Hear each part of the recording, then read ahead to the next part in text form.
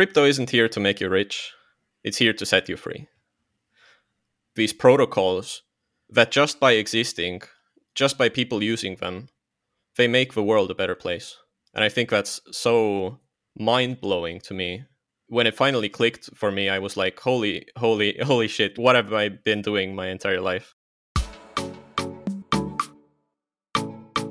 Hello and welcome to DeFire, the podcast that is like your smart friend who quit his job and is doing full-time crypto now. My name is Jonas, and today we have this gentleman on the show. Hi, I'm Rez. I am super passionate about the carbon markets, and I want to figure out how to use crypto in order to unfuck the planet. In this conversation with Rez, I learned a lot about a new movement called ReFi, short for regenerative finance. ReFi is all about using the same powerful market mechanics that we all know from crypto to increase demand for doing something good in the real world. Of course, we're talking about carbon credits on the blockchain and how they get on there. We are talking about projects such as Toucan and KlimaDAO that make this all possible. And at the end, Rez shares some insights in his new venture, Solid World, that will finance projects such as planting trees in the Amazon and other nature-based solutions to combat climate change. But before we start, let me tell you about my other project. CryptoValley.jobs is my job board, and if you are looking for a job, if you are specifically an engineer who knows a little bit about Solidity or some DeFi stuff, your talents are needed. Please don't look further, go to CryptoValley.jobs and make a job seeker profile. It's super easy. On the top right on your mobile phone, there's this little user icon. Click on there it says sign up, then you see a form, just fill in the form with your basic data. You don't have to be from Switzerland, you just need to have talent. Fill in this form. I talked to a ton of interesting companies during this year and everybody's looking for some good talent. Sign up there and maybe I can get you a job, just maybe. And else you always get the emails as well. You can pick and choose and you can just apply for whatever you like. So if you are an engineer in DeFi, go on CryptoValley.jobs. People are needing you right now. That's CryptoValley.jobs. And now let's start the show. So yeah, Rez, how would you introduce yourself? I can maybe give a short intro of what I know. We met at the Ethereum conference in Rio. And I noticed that you're super knowledgeable and incredibly passionate about carbon credits on the blockchain. And you used that word that stuck with me. You want to unfuck the planet. And also, and I thought that's funny, in the first 2 minutes of our conversation, you somehow managed to tell me that you are vegan, which I thought was funny. Oh, God. Because surely you know the joke. How do you know if someone is a vegan? Yes, they will tell you. Exactly. Honestly, I don't think that many people these days know that about me. It's mostly something that ends up coming out when we go to a restaurant and I can't find anything to eat or something. So Yeah, and also it was funny because you said, I really hate to do this. Yeah, exactly. But I'm vegan. And I think we were talking about how can you be, like so dedicated to unfuck the planet and then fly to Rio from Estonia, which is really far. Yeah. And how much do you know how much CO2 will be produced in such a flight? The total flight, I can't be sure. The carbon footprint of that should be back and forth somewhere a bit under a ton of carbon. For one person. After this interview, Rez did some fact-checking. Apparently, a flight from Estonia to Rio and back emits around 3.5 tons of CO2 per passenger. He also mentioned that emissions at high altitudes are almost twice as bad when it comes to global warming. So with that in mind, let's keep going. 1 ton. And that's literally, when you say a ton, is literally like a ton, like in weight. Yes. Of air. Of CO2. Of gas. CO2. So, yes. Like if you would put that on top of you, it would crush you. It's such a huge volume must it be as well, right? But it would crush you. It would, yeah. I think a lot of people don't really think about that properly. Well, it's kind of invisible, right? Every decision we make in our everyday life, the things we consume, everything has a ecological cost to making it. There's no equivalent of this calorie counter that you have on food that tells you, how many calories is in it. We're not very good at giving this sort of an environmental impact a number in the first place, because it's more than CO2. It's the ground we dig up. It's, forests we chop down. And yes, this does come with a CO2 footprint, but that's not even the full picture. Crypto and unfucking the planet. How does that go together? For a lot of people out there listening, and especially people who are not so well educated about it, are making this association with blockchain, NFT, crypto, evil, bad for the environment. I think just reducing the entire crypto scene down to the footprint caused by Bitcoin mining is a really myopic way to view the ecosystem. And why I really like crypto is, I think I can summarize it in 2 quotes. The first is, crypto isn't here to make you rich, it's here to set you free. The second is, crypto is an amazing tool to align incentives. That is what I think it does the best. Because of this, we have this emerging section of the crypto space that is commonly known as regenerative finance, or refi. In refi, the point is that we want to set people free. We want to create these protocols that just by existing, just by people using them, they make the world a better place. And I think that's so mind-blowing to me. When it finally clicked for me, I was like, holy shit, like, what have I been doing my entire life? Why haven't I been doing this the entire time? Wow. Rez, I think now we have a very tight line to walk, because it's like, I'm not sure if you have ever seen like Silicon Valley, the Yeah. and Yeah. they make like every startup, and we Let's want to save the make world. we make the world a better place by cloud computing, or Yeah, just like by highly scalable cloud computing and interoperability, we can make the world a better place. Yeah, exactly. exactly. Yeah. So I think you have a lot. There's a lot to unpack there, and this whole podcast will be about that actually. Super excited. But let's start a little bit with you, Rez. I mean, you come from Estonia. You are, I don't know how old you are, but I would say you are somewhere in the 20s. Late 20s, yeah. Late 20s? Okay. And you have been studying computer science. That I also figured out. Is that correct? Yes. How did you know? I went Do on your I LinkedIn. just like wear it on my sleeve? It feels like it. Yeah. And by the way, I don't know if you like that, but you somehow remind me a little bit of Charles Hoskinson visually. Has someone ever told you I'll that? take that as a compliment. Thank you. But have you ever heard that? Give them the image. No, I don't think I have. It's an interesting comment. I have the vibe of a person that's into computer science, is what you're telling me. Yeah.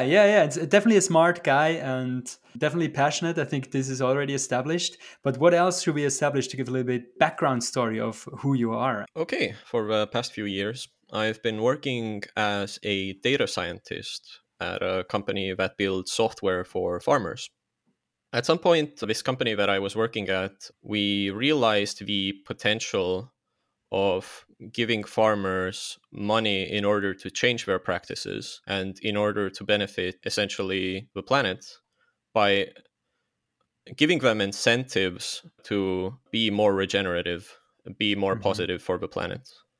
But wait a second. First of all, what is this? What did the software do? And Oh, it's a farm management system, like, like Farmville. Farmville. No, it's Farmville in like, real life. it's a platform where you track all of your farm related data specifically for crop farming. So you have all of your fields in the system, you can see what you've done, you can see the history of everything that you've tried out. You can try and dig into the data, understand where you've went right, where you've gone wrong. You get this general understanding looking back at what has worked, and this is part of how the software helps you. So it's like an Generally, analytics tool, like a yeah, Google Analytics for your partially, farm. yeah, partially it's an analytics tool. It's a government reporting tool. It's a single source of truth for everything on your farm. And do you know a lot of stuff about farming now? Now I do. Yeah, Now you do? I could talk your ear off just about farming. But Okay. well, farming's super cool. Our food has to come from somewhere, and I think it's a very important industry, and often doesn't, I think, get the amount of appreciation that it actually deserves. But farmers are doing a very important job, and Hmm. I think it's also an invisible job, so no one kind of really realizes this on a daily basis. Of someone had to grow this. Yeah, yeah. The pasta I'm eating, someone had to plan when to grow the wheat. The Uh, pasta tree. the pasta tree, yes. You had to tend your pasta tree and make sure this dried pasta doesn't fall off the tree too early. You have to collect it. It's a lot of work, but Yeah. yeah. Great. Mhm. No, cool. And so yeah, I think that paints a good picture. So and then you've seen, the other thing you said is like you've seen that somehow you can incentivize farmers to do even better, Mhm. to do less harmful. Can you make like very like concrete? What were they what are they doing wrong? What are the farmers doing wrong? I wouldn't say necessarily that we're doing anything wrong. It's just if you have a profit motive, and farming is a business fundamentally. And often the answer is you do the things that make you money, and you don't do the things that necessarily are good for you in the long run, but not in the short run. This is how Like we have what? set up like capitalist incentives, right? Yeah. So one of the things that farmers really depend on is their soils. If you do a lot of intensive farming, your soils will degrade over time if you don't take care of them. And as your soils degrade, the amount of now this is how we finally maybe get to carbon, but the amount of organic carbon in your soils goes down over time if you're not taking care of your soils. This means that these fields will no longer yield as much. These short-term behaviors of trying to extract as much money as you can out of the soil, as a business decision, even like in a 10-year view, this might be completely reasonable. But the thing is that you're almost taking a loan from the future in order to do this. The Hmm. second thing is, as your soils degrade, you also release CO2 into the air. That's part of what causes global warming. Farming, even excluding animal agriculture, is still a big source of CO2 emissions in the world. Hmm. Hmm. And that's not even like the farts of the cows, which Yeah, are yeah, no farts included. Yeah, exactly. yeah, It's just like for that. plants. Yeah, No like fart. no farts included. So you're very knowledgeable about this. Do you have like some mind-bending facts or numbers? Let's say, who is the biggest contributor to global warming? What industry, for instance? Where could we reduce the most? I don't want to like misquote numbers since I'm very pedantic about numbers. So Oh, give me a moment. I'll we Google it. Google I'll it. get the Okay. correct numbers for you and I'll cite them to you. Agriculture, even excluding animal agriculture, accounts for about like 12% of the total emissions in the world. But 12% is not even that. I mean, in the bigger schemes of things, I would have imagined more. Hmm. I mean, aviation is like 2% in comparison, right? Okay. Yeah. But what is the big chunk? Isn't there like a 80-20 rule? Well, around like 70% is just like how we use energy. uh, this includes cars, this includes heavy manufacturing, this includes a bunch of other emission sources. But honestly, what I care about more is how do we start reversing these emissions? So part of it is obviously that we need better regulation and we need incentives for companies to emit less. But even if we have all of these claims of, yes, we're going to be carbon neutral by 2030, realistically, anything you do is still going to incur a carbon footprint. You're not free of this. Hmm. You can reduce it, yes, but you Hmm. can't, as a person, just avoid all of your emissions. So we need to do something climate positive as well in order to get to neutral. Yeah. Currently, it seems a lot of people put the burden of, like unfucking Mhm. the planet on individuals. Like, hey, you should be not doing this. Hey, we should all eat less of that. We should all travel less, etc. Yeah, But yeah. you're saying that doesn't really make a big splash because it's just too little of an impact. Would you agree with that when you Well, mention regulation, or you say it's also important? well, obviously. I think as an individual, we can have a significant impact, like on our scale. But the thing is that we can't have the 30% or the 40% or even the 70% of people that think that the world should be, not on fire Hmm. in 100 years. We can't have those people just doing the best that they can and then going to work at companies that don't. Us as individuals can do a lot. But how we're doing a lot is putting pressure on institutions, putting pressure on companies, putting pressures on the organizations that we work at to care about these things. It's Hmm. not like an oil company will wake up one day and decide, like, that's it. We're doing good things only now, guys. We're doing good things only. So far, we've been trying to optimize our profits, but now we have completely reconsidered because we are just nice people. Yeah, and I think it's not even when you mentioned this example with the oil company. Mm-hmm. It's not even like, hey, they're evil. They want to make money. It's like they produce something that everybody needs to survive. Mm-hmm. Right? You cannot survive without oil in today's economy. Mm-hmm. So it's not even that the oil company is actually an evil company per se. Yeah. Not necessarily evil, I would agree. Though, for instance, the activities of lobbying as an oil company to align the world's incentives more with oil, for instance, is an extremely toxic behavior that we are seeing. Yeah, okay. No, totally agree with you. It's a good point. One point which I think is proving the other side, it would be like the country of Norway, Mm-hmm. who is benefiting from the oil they're Mm-hmm. extracting, but they are heavily investing in renewables as a society, right?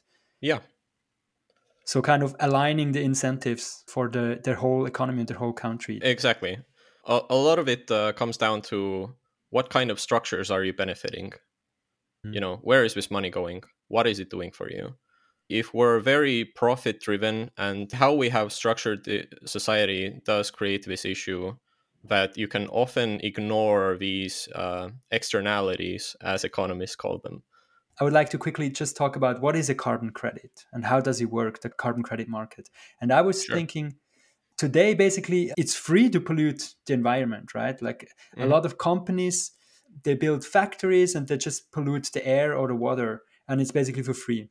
And Hmm. it's almost like, like people sitting together in a pool or in a hot tub every day, and everybody can pee in the hot tub for free, like nobody cares, right?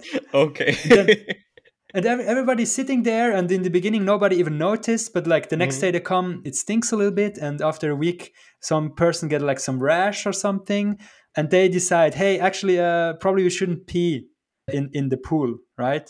Hmm. But then also they realize some people, I'll spare you the full extent of my wonky carbon credit pee pool comparison. Res does a much better job at explaining how it works, so let's go on.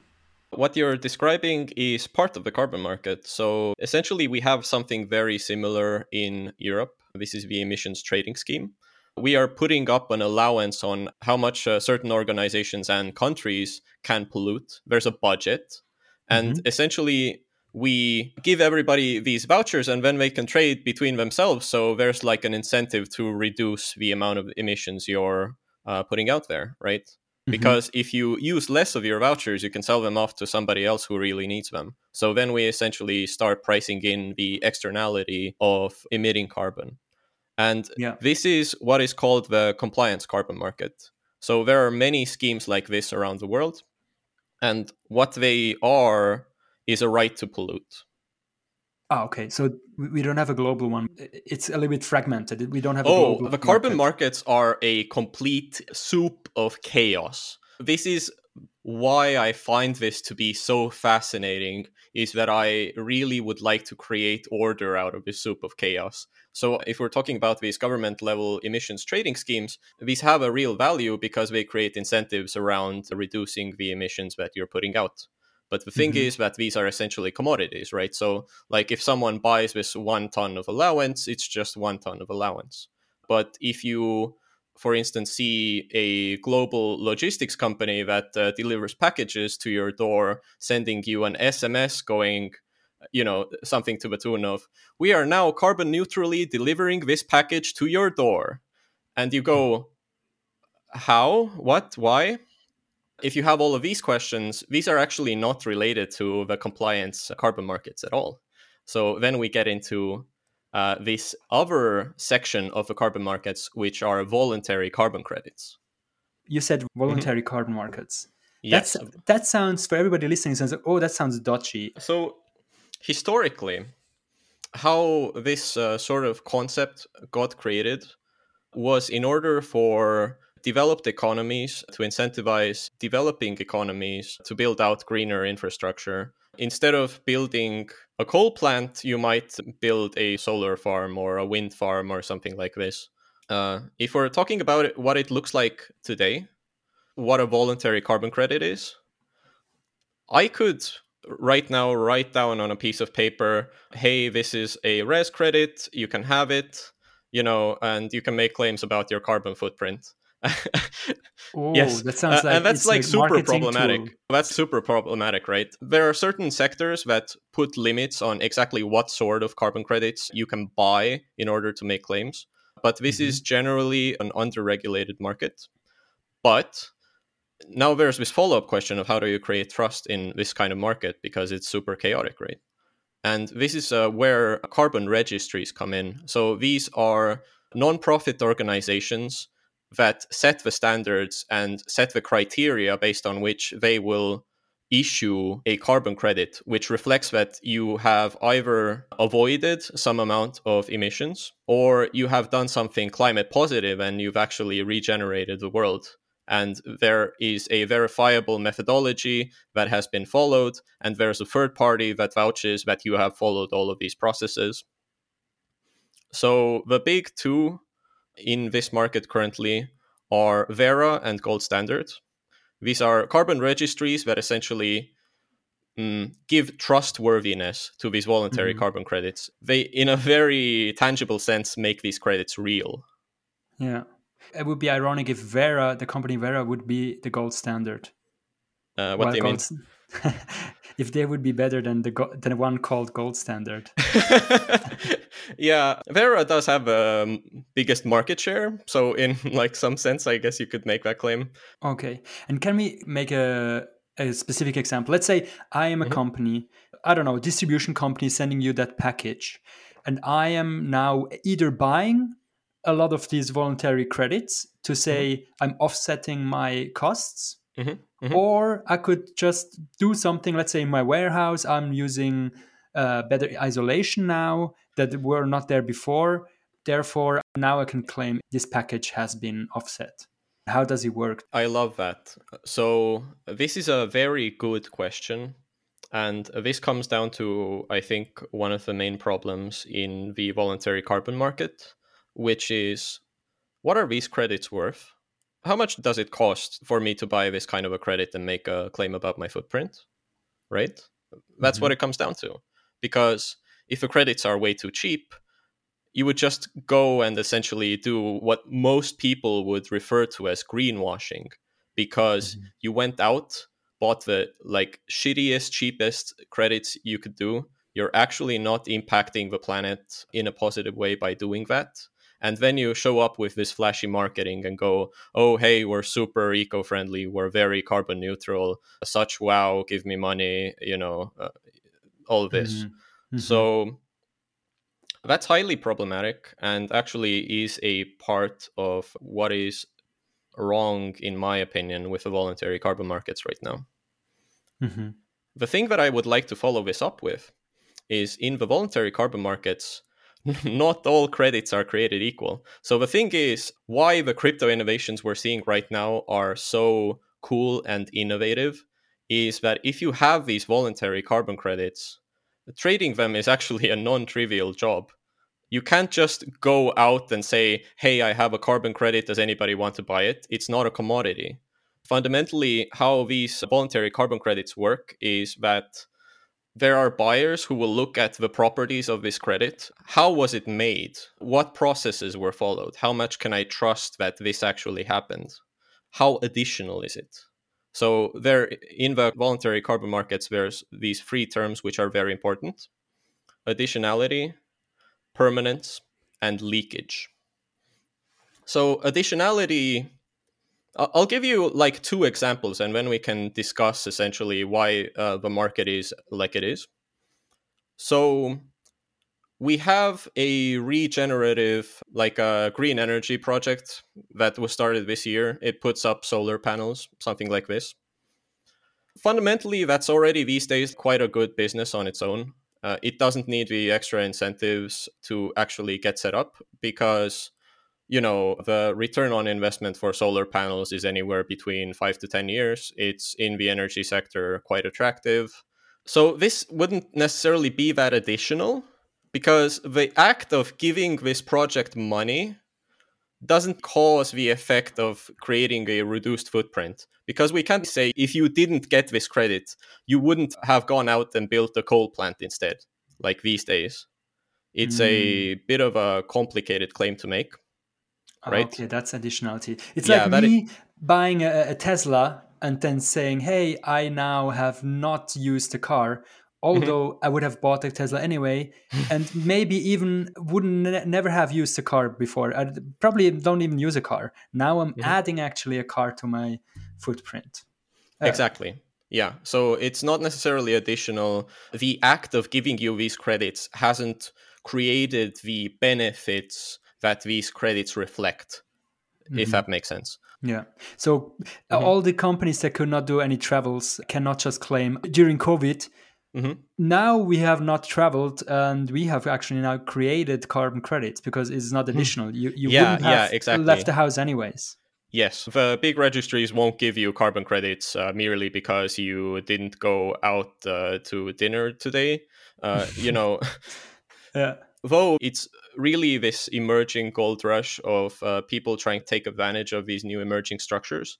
And part of this is that the people trying to do these things aren't educated on what quality means. So they say something like, oh, hey, I have a mine and I was going to change out my machinery here anyway, but, you know, if you give me like credits, that would be nice. And, you know, let's make money. And that's not how Mhm. it works. The credit has to actually be additional. You have to be able to prove that the existence of this incentive actually created that outcome. So Mhm. let's get this different example and you'll understand what I mean. In Iceland, there are these huge machines using excess geothermal energy in order to bind carbon directly from the air and shunt it into the ground where it, through a chemical reaction, gets stored there for 10,000 years. If there was no incentive to do this, this would sound insane, right? Yeah, Hmm. definitely. And it's also reflected in the price of these credits. The company I was talking about was Climeworks. So Yeah, these they're from guys, here, from Zurich, from Switzerland, where I'm from. so these credits are worth somewhere around $500 plus per ton currently. It's not a very scalable tech as it is right now, but it does seem to have potential of being very high impact in the future when we get around the scaling issues of this sort of technology. But the regenerative energy, or sorry, this like green energy project, the ton from there might be at around anywhere between like $2 to $8 right now. Oh, wow. Yeah, the price difference is very stark. And now you as a company, when you're figuring out what do I want to buy to make my footprint claims, you know, But there's wait the a second. opportunity. What I don't Yeah. understand is like who gave this price tag of 500 to Climeworks? Who gave that specific carbon credit this price point? Is it just the price of 1 ton of for them to do it? Yeah, this sort of technology has a very high cost of production, and they essentially couldn't sell it for less because then, you know, they couldn't do the behavior that they're getting paid to do Mm. fundamentally, right? So it's really additional. But the thing is, like, who's buying these sorts of credits? It's kind of these innovative tech companies that want to be associated with the future. For instance, Stripe and Microsoft had both made purchases to these kinds of very highly additional, extremely cool, but not necessarily super scalable projects. They have bought credits from them as an incentive that they want to see more of this happen in the future. Okay. That's what you meant with they are not a commodity. It's Yeah. literally like each one you basically have to decide what project does my company want to support with Yeah, this action. exactly. This option is going to cost a lot more. That option is going to cost a lot less. We'll end up telling our customers a different story potentially, but it also comes down to the fact that if you really want to just have the carbon neutral name associated with you, as a company, you might be doing this kind of trade off in your head of how much is this going to reputationally blow up on me if I get called out for Mm-hmm. greenwashing, right? So that's part of what comes down to the calculation these days because the market Mm-hmm. is so underregulated. But isn't that kind of like contrary to how the market should work? Because how I understood the market is the money should actually specifically not flow to Climeworks because it's so expensive and therefore it doesn't make economically sense to do it. They should rather flow, let's say, to a third world country where they now do a little change which has a much higher output. Let's say they now put a filter on the chimney of this factory, they can reduce the output for a much cheaper price. Mm-hmm. Isn't that like exactly the idea that this would happen and the money would flow to these projects which have like a big impact with a low price, and that's kind of like what you want to see in the world? I would generally say that it's complicated. Carbon credits are a social concept. So we've just agreed that you can buy these credits and you can make the claim that you are carbon neutral. But what makes this very cool is the fact that you could be doing all of these really nice things for the planet without the existence of carbon credits. This would just be called a charity. But because you are getting rewarded an asset that we agree has value, this charity essentially doesn't have all the problems of a charity. It's now a business, right? Yeah, I'm trying to figure out, is the business the people who the gold standard and the other one I forgot Mm-hmm. the name, Vera. who is it that the business, or who makes the money in this business? A lot of people currently make money in the business. So the projects actually doing the work obviously need to get paid for it. Then there are the middlemen, the brokers and the traders in the market who connect buyers and sellers and often buy inventory themselves. And then there are essentially at the other end also these companies that are then using this as functionally marketing collateral, or they're trying to they do get like some monetary value out of just being associated with being a positive impact on the world. Hmm. Hey Rez, Yeah. quick interruption. We had additionality. You had two more. Let's Yeah. quickly say these and a short Mhm. description. Yeah, sure. So the second important factor is permanence. Let's give this really easy example that if I, paid you to not drive your car tomorrow, but you just drove twice the day after that, the permanence would essentially have been 1 day because we just pushed the emissions that you did 1 day into the next. That's all that happened.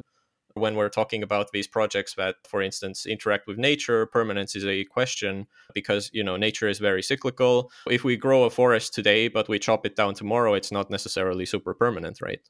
Hmm. The final thing is leakage. So, leakage is an interesting concept. And this means that if I pay you to not drive your car tomorrow, but your partner drives you around the city, we have just moved the behavior over to another person. We haven't eliminated it. So, this doesn't create any particular value. Hmm. Yeah. So all these three things together create this concept of quality when we're talking about carbon credits. Okay. I think we have additionality, permanence, and leakage. Yes. And now let's bring this to the blockchain. Oh my God. Okay. So the problem in the voluntary carbon markets for a very long time has been that these projects that create the credits don't necessarily know what their credits will end up being worth. Since these voluntary carbon credits are awarded after you do the climate positive action, for instance, for nature based solutions, growing a new forest or growing some additional crops in order to put them back into the soil or build your soil carbon, stuff like this. This has a very long timeline of getting awarded credits, up to 5 years. You have to keep doing these things. And at the end, you get awarded credits. And now there's the question of what are my credits worth? Because carbon credits in the voluntary carbon market are not a commodity. Hmm. So finally, we get into like the story of why I'm obsessed with this market. And the thing is that a few months ago, we had the launch of two very important projects in crypto history. One of them was KlimaDAO, which I think a few people maybe have heard of, and the other one was Toucan. So they launched together, and the general model is that Toucan figured out a way to take credits from the Vera registry, and in essentially this sort of accounting maneuver, cancel the credit on the original registry, provably, and then issue that person the representation of that credit on the blockchain. Mm-hmm. And Vera is obviously this company, which is one of the biggest ones that Mhm. gives out those credits. So they Yes. buy it, they basically destroy it, but issue one on the blockchain. They move it to the blockchain. Yes. So it's a one-way operation. Now you have something on the blockchain, which is a representation of some sort of positive action in the world, which is Mm-hmm. super cool. This is still like a representation of a very specific credit. It has like what year was this issued. It has the name of the project associated with all of these things. And if we're talking about like liquidity, this asset Uh-huh. is not necessarily very liquid. So we're getting into DeFi slowly. And So it's almost like an NFT. It's like it has it is, yeah. metadata. Yes, It's yes, an exactly. NFT. It's a fractionalized NFT that represents 1 ton of carbon from a specific project. So Mm. the fun next step here is this is not a commodity. There's no one out there going, I will buy a Brazilian rainforest conservation project named something from the vintage 2019 issued in 2021. This isn't like necessarily a realistic buying criteria. Mhm. But what you might want as a buyer would be give me carbon credits which have been certified and are from a nature based methodology, for instance. So we're getting to in DeFi now. So the logic is that essentially you take now this representation of a specific carbon credit, and Toucan allows you to trade this into a commodity pool in return for a token that represents 1 ton of generic carbon meeting some sort of criteria. Does that make Okay. sense? Yeah. Basically, you have an NFT or you Mm-hmm. have a token that represents something very specific, Mm-hmm. but you're saying we don't really want that specificity. We have to abstract it away. So Mm-hmm. we put it in a pool, and then you buy a token out of this pool, and this represents 1 ton of carbon credits is this token. So you kind of like abstract this specificality of, can I say it? Specificity, yeah. Yeah, you Mm-hmm. abstract this stuff away, and now you have something that is more easy tradable. Yeah, it's an ERC20 token. And now it's fungible. Now it's Yes, fungible. Now exactly. it doesn't matter which one you have. Yes, exactly. You're getting it. So the point is, when you have something like this, you can then just go to an AMM and sell it. It's an ERC20 token. You can exchange it on SushiSwap for USDC. Yeah. So that's a direct path from getting issued a credit into turning it into money that doesn't require necessarily too many people being involved. Hmm. You can essentially sell it off into the commodity pool. That is what makes this really beautiful. People listening now, they might be confused and say, why would I want to have such a credit? I mean, the good is done. Why would I even sell it? If I sell it, what happens? So there's a question of what value does this credit have, right? And Hmm. fundamentally, this has the same value as a voluntary carbon credit in general. You can use it to offset your footprint, but now you can do it on the blockchain in a very provable manner. You can point to an address and go, "This was me. I can prove it." Hmm. But you You're, also have to yeah. use it up somehow. You have to Yes, burn it, exactly. right? Yes, exactly. So there's a retirement mechanism that goes with this. People that have these tokens that represent the commodity. So Toucan has currently two. These are NCT and BCT. So base carbon ton, which is this very wide-ranging pool that accepts mostly everything that Vera has issued. And then we have NCT, which is a more specific pool for nature-based methodologies. And so the logic is that you can take one of these tokens and you can retire that specific thing in order to make your footprint claims. Hmm. Okay, retire is, hey, I have used this up now, Mm-hmm. right? Provably This used it. Yeah. provably. Yeah, you cannot sell it anymore, and that's why it is destroyed. And Yes, that when you say retired, it's basically other people will probably say burned, burned. Yeah, but burned probably has a negative connotation because Hmm, burning stuff is emitting CO2. But in the sure. blockchain world, it's not the case. It's just like you have lost this coin; it cannot be moved anymore. It's out of the circulation. Hmm. Its value is destroyed or Yes. used up. Yes, this asset no longer can be traded. I have used it up in a provable manner on the blockchain. I can point to an address. I can go, you can look at the transaction. You can see that it's been done. And this is, in my opinion, a beautiful innovation because it opens up this asset that previously has been quite complicated to trade with. And we can now put it directly into all of these things that blockchain is good at, all of these things that DeFi is very good at, and we can plug these into existing things that people have invented. So we can Mhm. have carbon as a collateral for loans, for instance, or we can have a carbon backed stable coin. We can Mhm. have so many cool things because we have this representation of a good thing that has happened in the world. Why is that good? Let's Hmm. say, I mean, I can say one thing which would be good. You take the airplane to Rio for this conference, you go back, Hmm. 1 carbon ton, you would buy one of those and then retire it or burn it. And then you would have offset basically this. Okay, Hmm. but you want to do then more with it. Why would you want to do more with this token? I mean, the goal should be to destroy it. Yes, the goal should be to destroy it. Now that we have this representation of doing something good in the world, we can create demand for it. So when you have a carbon backed stablecoin, you increase the demand for these carbon credits existing on chain.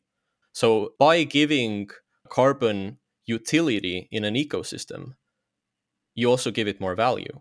You give it Mhm. demand. The second part of it is what is this like toucan vision of a carbon money Lego? Is that now people can make their protocol climate positive. How would they do that? Can you make an example? Like this would be just baked into the protocol. Let's say when somebody does something, they have to burn a Well, token. let's take this like easier example. So you might have a decentralized exchange. Every time somebody does a swap, some of the fees are redirected into buying carbon assets and then retiring them. So the swap itself, part of the fees went towards making this AMM carbon neutral.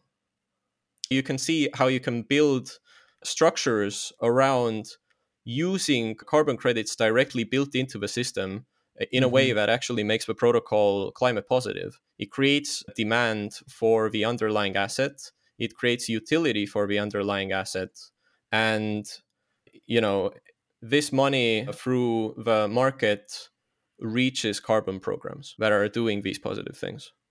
That's cool. I would like to think about more of these examples.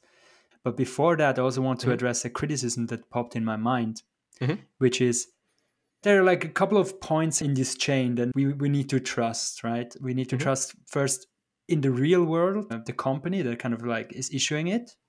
Hmm. Then the protocol that is taking this real world certificate puts on the chain. Hmm.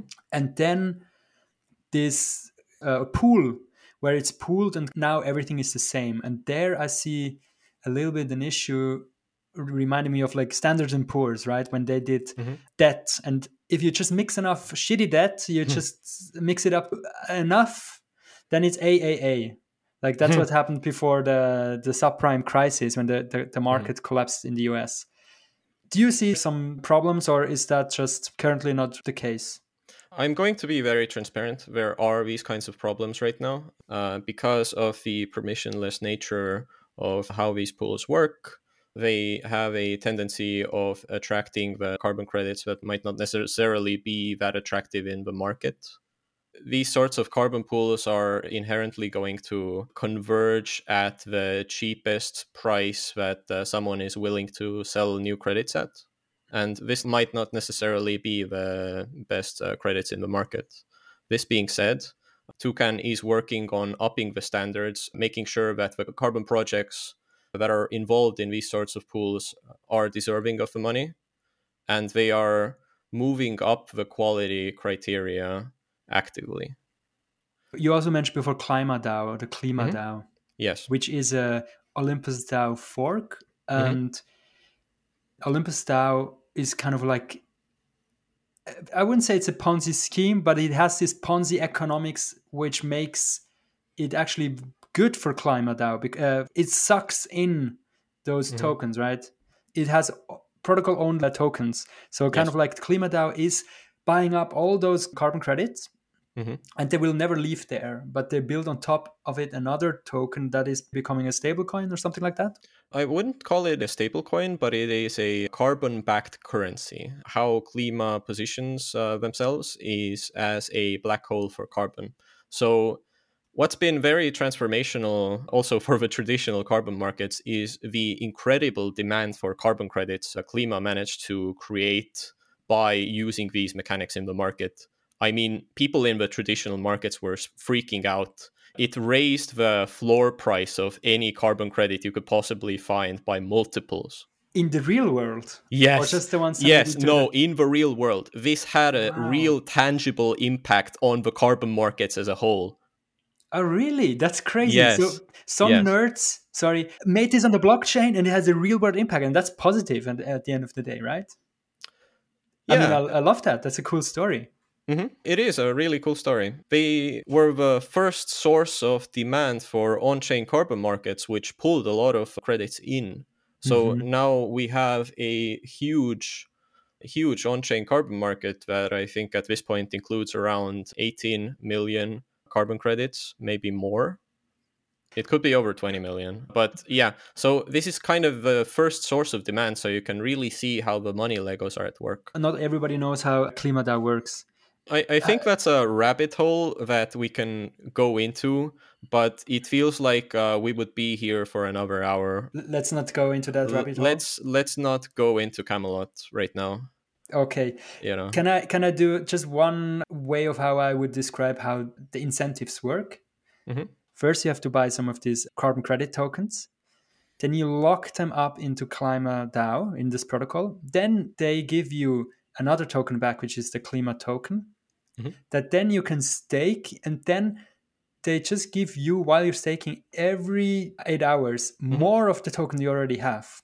Yes. So that makes you feel getting richer and richer and richer. Then they also tell everybody, don't sell your tokens. It's stupid to sell because if you sell, the value will go down. Let's just not sell everybody. And a lot of people think they're getting richer and richer and richer. However, and that's where the Ponzinomics come in, it's not really, you just dilute everybody. How do you feel about that? I mean, the Olympus DAO model has been copied because it's kind of genius, but it's also kind of not working right now. A lot of people have lost a lot of money. I don't necessarily want to FUD Klima that much. I think they have fundamentally good intentions in the market. And I don't know how much of this recent price action can really be attributed to them in comparison to just people losing a lot of faith in the Olympus model. Mhm. That being said, they have done a lot of good for the carbon markets as a whole. They have proved that on chain carbon markets can exist and can have utility, and I will refrain from fudding the project too hard. I think there's too much of that kind of on the internet already. Okay. No, I respect that. I tried just to explain how the Olympus style model and Mhm. therefore the climate down model works. It's with this insane API. When you lock your coins up, you just get more coins. Mm, And so yeah, some, but to be yeah, clear, kind of this like APY is like a marketing meme. I think a lot of people might, yes, see 10,000% APY or 100,000% APY and think like, oh, I'm going to buy one token today and it's worth $10, and then I will have 10,000 of these $10 credits or 100,000 of these $10 credits in a year. People see this big number and then go like, oh, wow, I'm going to be rich. And it's almost like, kind of a marketing maneuver in a sense. but that's what Ponzi's do, right? They kind of Hmm. like lure people in with a promise that is, when you think about it, doesn't really make sense. I'm not saying that it's a fraud. I really don't want to say that. I just want to explain that this model has been copied because it worked very well in the beginning, but Hmm. now it seems to kind of fall a little bit apart. I'll be honest, this sort of model attracted a certain kind of people I would call moon boys, who really are in it to see 10,000 million percent returns in 5 minutes, otherwise, we're not interested. And I've seen over time as these sorts of protocols have matured and lowered their APY, this isn't necessarily the community that they have these days. Okay. And, this is almost like a maneuver to get people interested in what the underlying project is actually trying to build. And Yeah. that's what I want to get to. So Olympus DAO launched and they amassed a lot of money, they amassed a lot of interest, but also they're building out, I think, with this money, interesting things which are going to be very useful for DeFi in the long run. KlimaDAO on their end are actually now reaching out and building a business out of finding these customers that are going to be retiring the credits and making that as easy of a process as possible. Okay. That's interesting. This is why I don't necessarily want to call these projects like Ponzi schemes. Hmm. I think it's a type of marketing maneuver that in the short term brings in people, gets people interested. You see this huge number and you're like, oh my God, what is happening here? But the more you get into it, the project's still doing something with this interest. And when it works, they attract a lot of carbon credits and they own it and they will not release them. So they are this black hole and they are now working on a way, as you said, to burn them, to use them up. Yes, yes. They released a retirement tool that you can go and retire, or as you mentioned before, like burn carbon credits in a Mhm. super easy and accessible way. So you can just go there, put in some USDC, and based on the amount of USDC you have, it'll trade that for carbon credits. It'll retire those carbon credits and give you this like nice evidence that you've done something. Would be cool if you could then have like an NFT or something that you could showcase somewhere. Yeah, definitely. I think this is also one of these directions that the crypto money Lego can take in the future, are NFTs that are almost like a virtue signal of how Mhm. good of a person you are. How many tons of carbon have you retired? Getting like a really beautiful tree that grows over time or something. I find that idea to be quite cool. Yeah, I think so too. And especially combine this with anon culture, then it's fine to brag, right? I mean, it's maybe a Yeah. little bit cringy if you do it on your LinkedIn or something, but if it's just like to show off on the interweb where nobody knows Mhm. you, it could be cool. Tell me, so now you have a new startup. Tell me about Solid World. You remember at some point in this discussion, I was describing that these projects have to wait for quite a long time to actually receive the credits. You mean the projects that are in the real world Yes, trying to reduce the carbon? you got it. Basically, the people who plant the tree, the people Hmm. who built the technology to suck out carbon out of the air and put it in the ground. These Yes. people, yeah. Yeah, they get money later, or they get these credits later. So there's a big question of how can they even afford to do the activities that are eventually going to give them the credits? Most of the voluntary carbon credits that are going to be involved in decarbonizing the planet haven't been issued yet. And we need to make sure these organizations get the appropriate resources so they could scale their climate action in a meaningful way. What Solid World does is we tokenize carbon credit pre purchases, essentially agreements that carbon credits are going to be delivered in the future, and Mhm. build incentives around this that we can make sure the projects have the resources that they need to scale their operation. Could it be explained like this? There's a project out there that comes to you and says, hey, look, we are going to do this. Mhm. And we are probably getting so and so many credits, but only after they have done it. And then say, okay, I buy these credits from you now for a price which is lower probably than you later can sell them once this project is finished. And you, instead of them, will receive these credits. You turn Mhm. around, you sell it to the market, you've made a profit Yes, and funneled the money they need to them early. It's like a you got it. futures market of when you buy crops. Well, when you buy crops, you fix the price that you have to pay in the future, generally speaking. But what we do is carbon credit pre purchasing. we do not fix the price into the future. We provide them with the full value now and expect delivery in the future. And the good you do in the world is you will have a pool of money and you will get more and more projects started right now. Mm-hmm. Exactly. So pulling new carbon projects out of the ground, scaling them up, making sure that we can give people the resources that they need to scale climate action.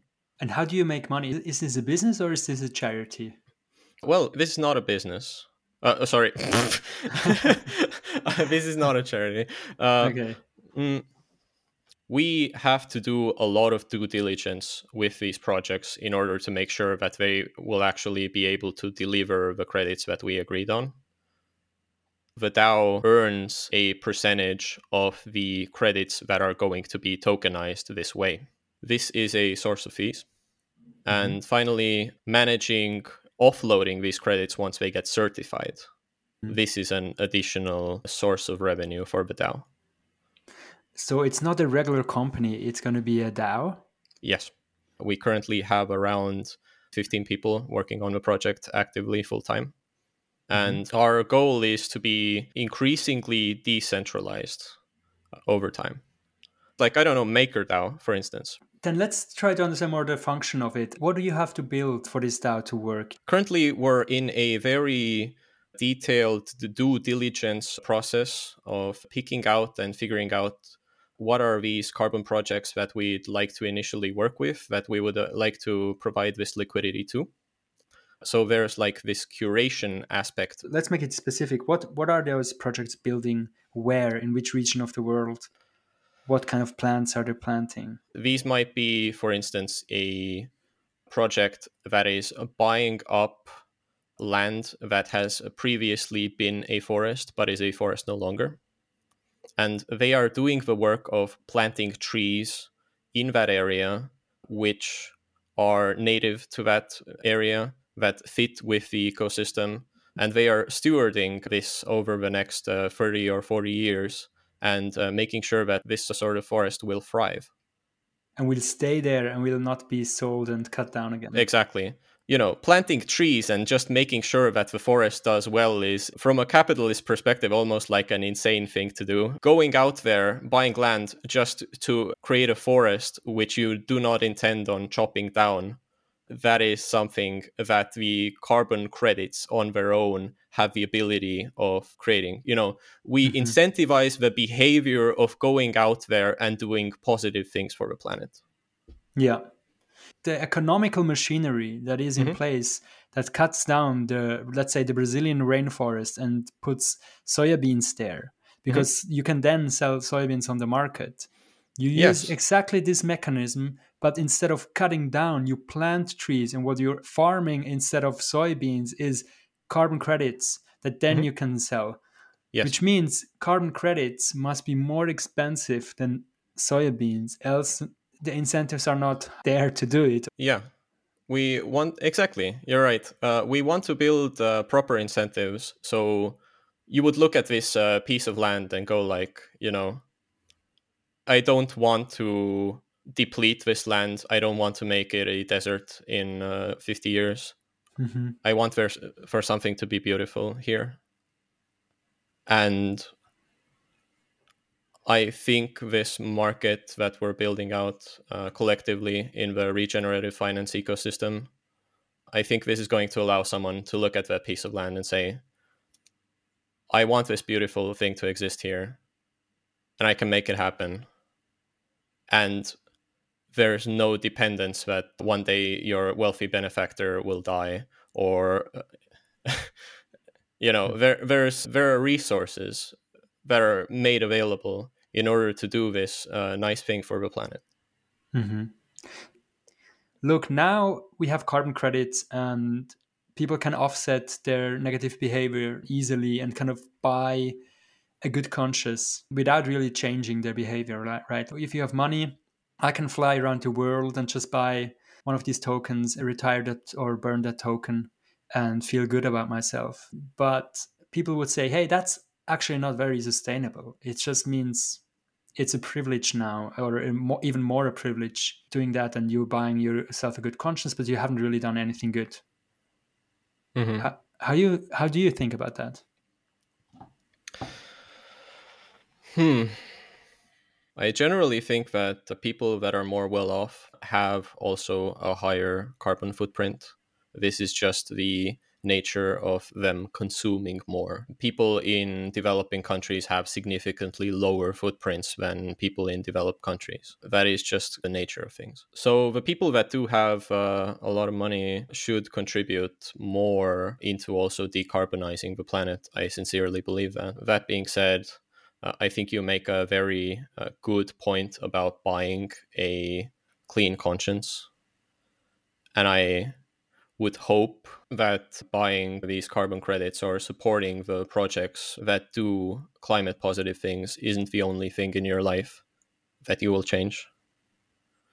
I would hope that you look around you and understand that your actions do have consequences.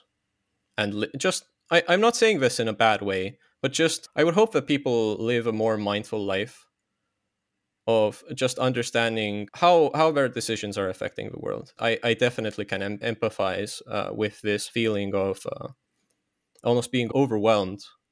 It doesn't seem to be easy to make good decisions, and it kind of never is. The existence of carbon markets is just one facet of how you can help the planet, and it shouldn't be the only one. If you want a clean conscience, I think you have to work a bit harder for that.